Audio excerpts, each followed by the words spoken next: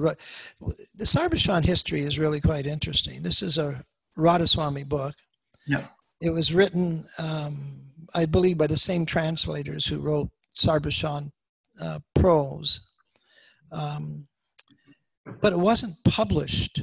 This is the second volume of Sarvashan. It wasn't published when the first volume was published because it talks too much about and too explicitly about consciousness. And so Sawan Singh didn't publish it, Charan Singh didn't publish it, Jagat Singh didn't publish it. Gurinder Singh didn't publish it until about 10 or 15 years into his mantleship. And he put it on the market and in less than 6 months took it off the market.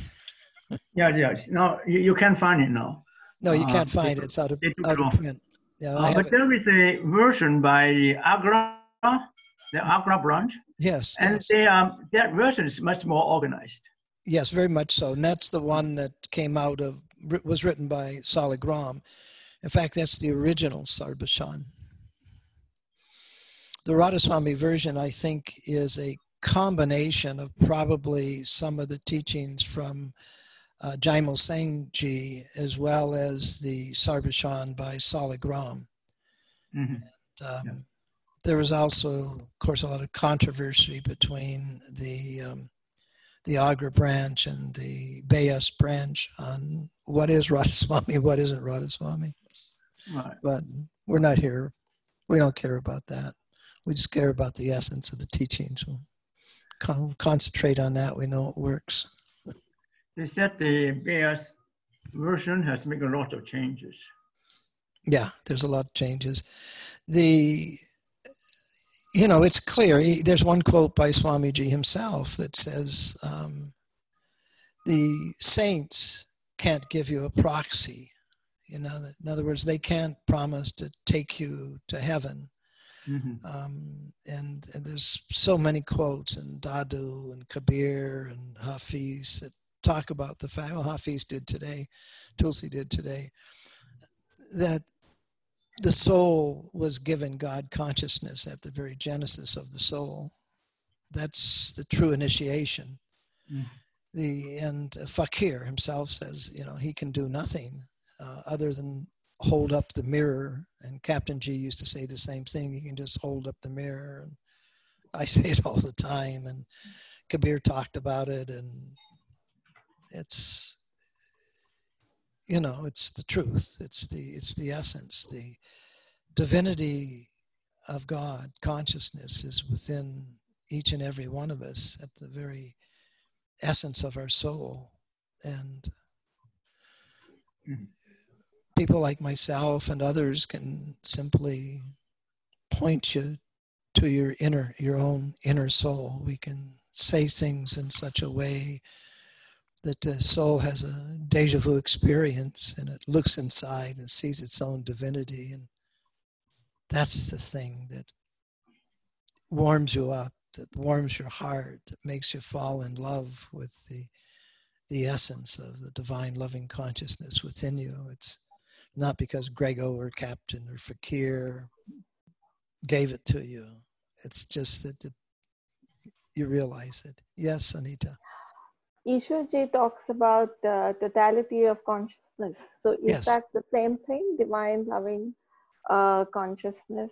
And is it the same, is it similar to what you're saying? Totality of consciousness, actually, we experience it in the very first bubble of consciousness. Because when you have that first bubble of consciousness, there's no sense of time. There's no sense of space.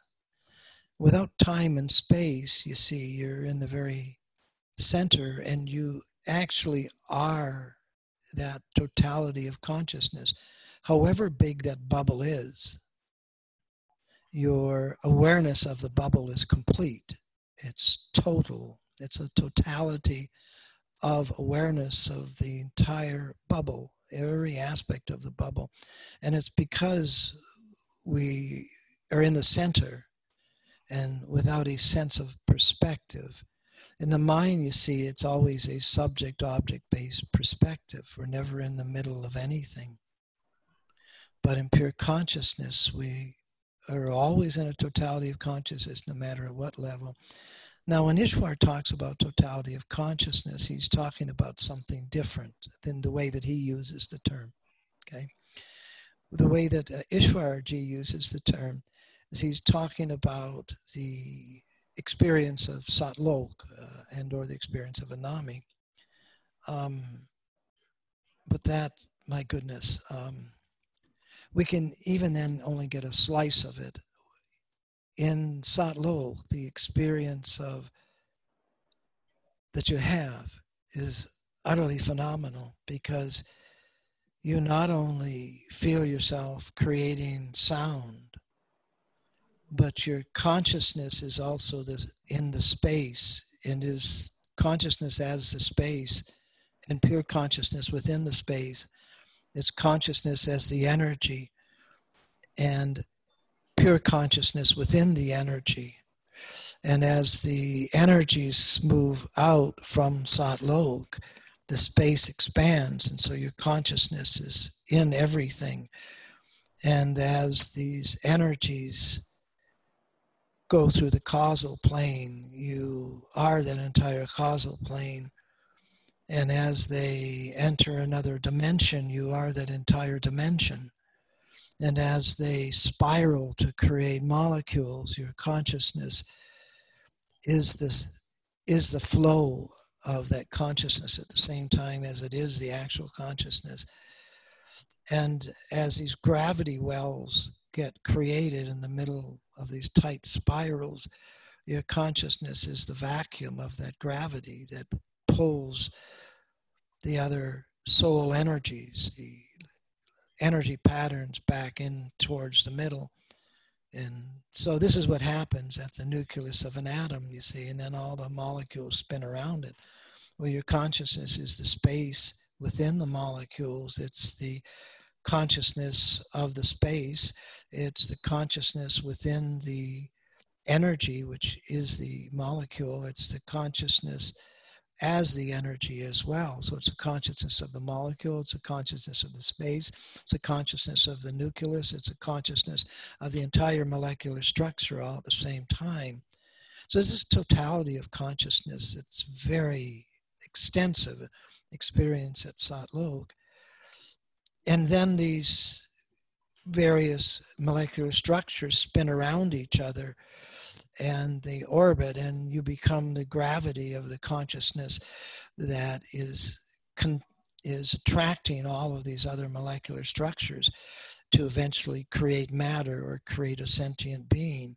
And when that happens, you're also the consciousness of the sentient being, because you literally, your consciousness, you can literally are your consciousness as you create a fractal copy of yourself. You are that consciousness. You're your pure consciousness.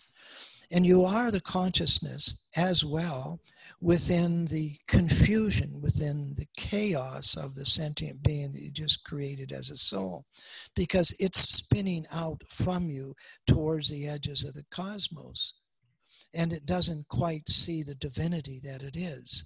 You yourself are that divinity. You yourself are within the chaos of that soul, but you yourself can still see the divinity of God, of your own conscious present. So there's a totality of consciousness that's phenomenal. Now, the descriptions in the Upanishads are very light. The descriptions in some of the teachings of Kabir and others are very, very light. They don't describe the fully immersive experience. And there's a lot of saints that have reached Satlok but don't necessarily have the fully immersive experience. They don't necessarily see and feel and experience this level of fully immersive experiences of totality of consciousness.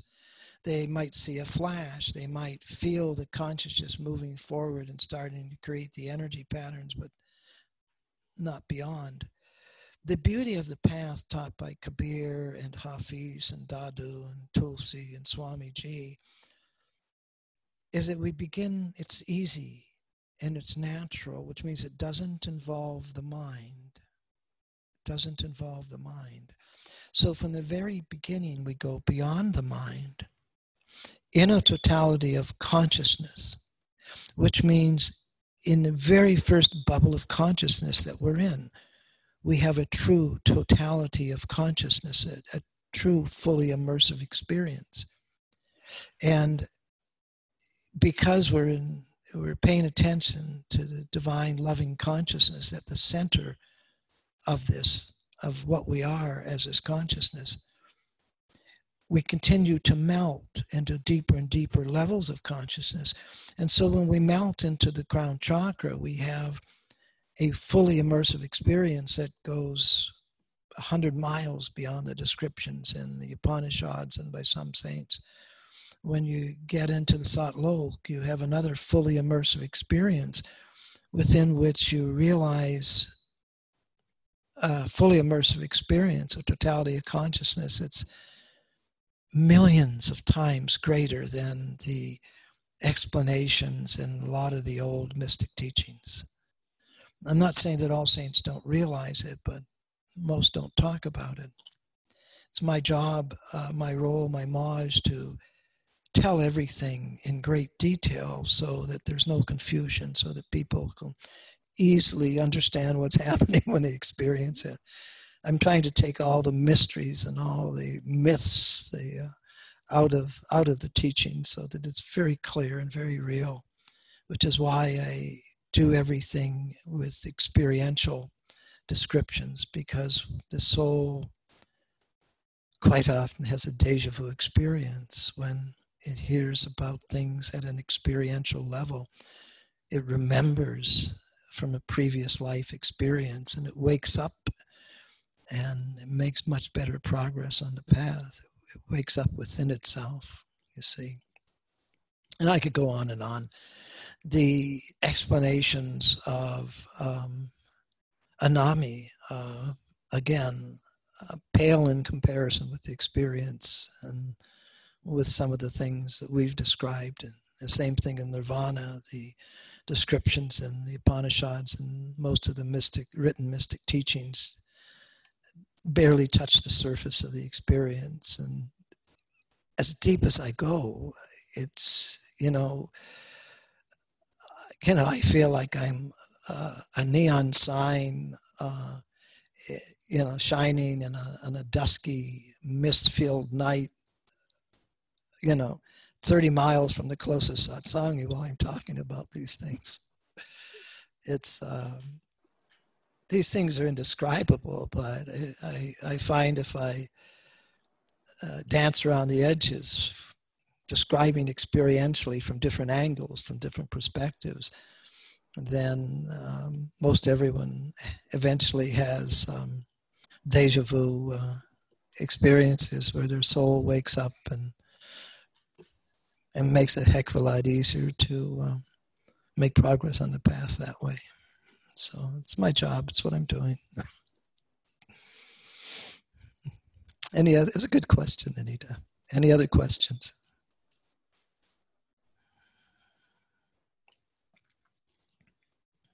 Okay. Let's do a little bit of meditation then.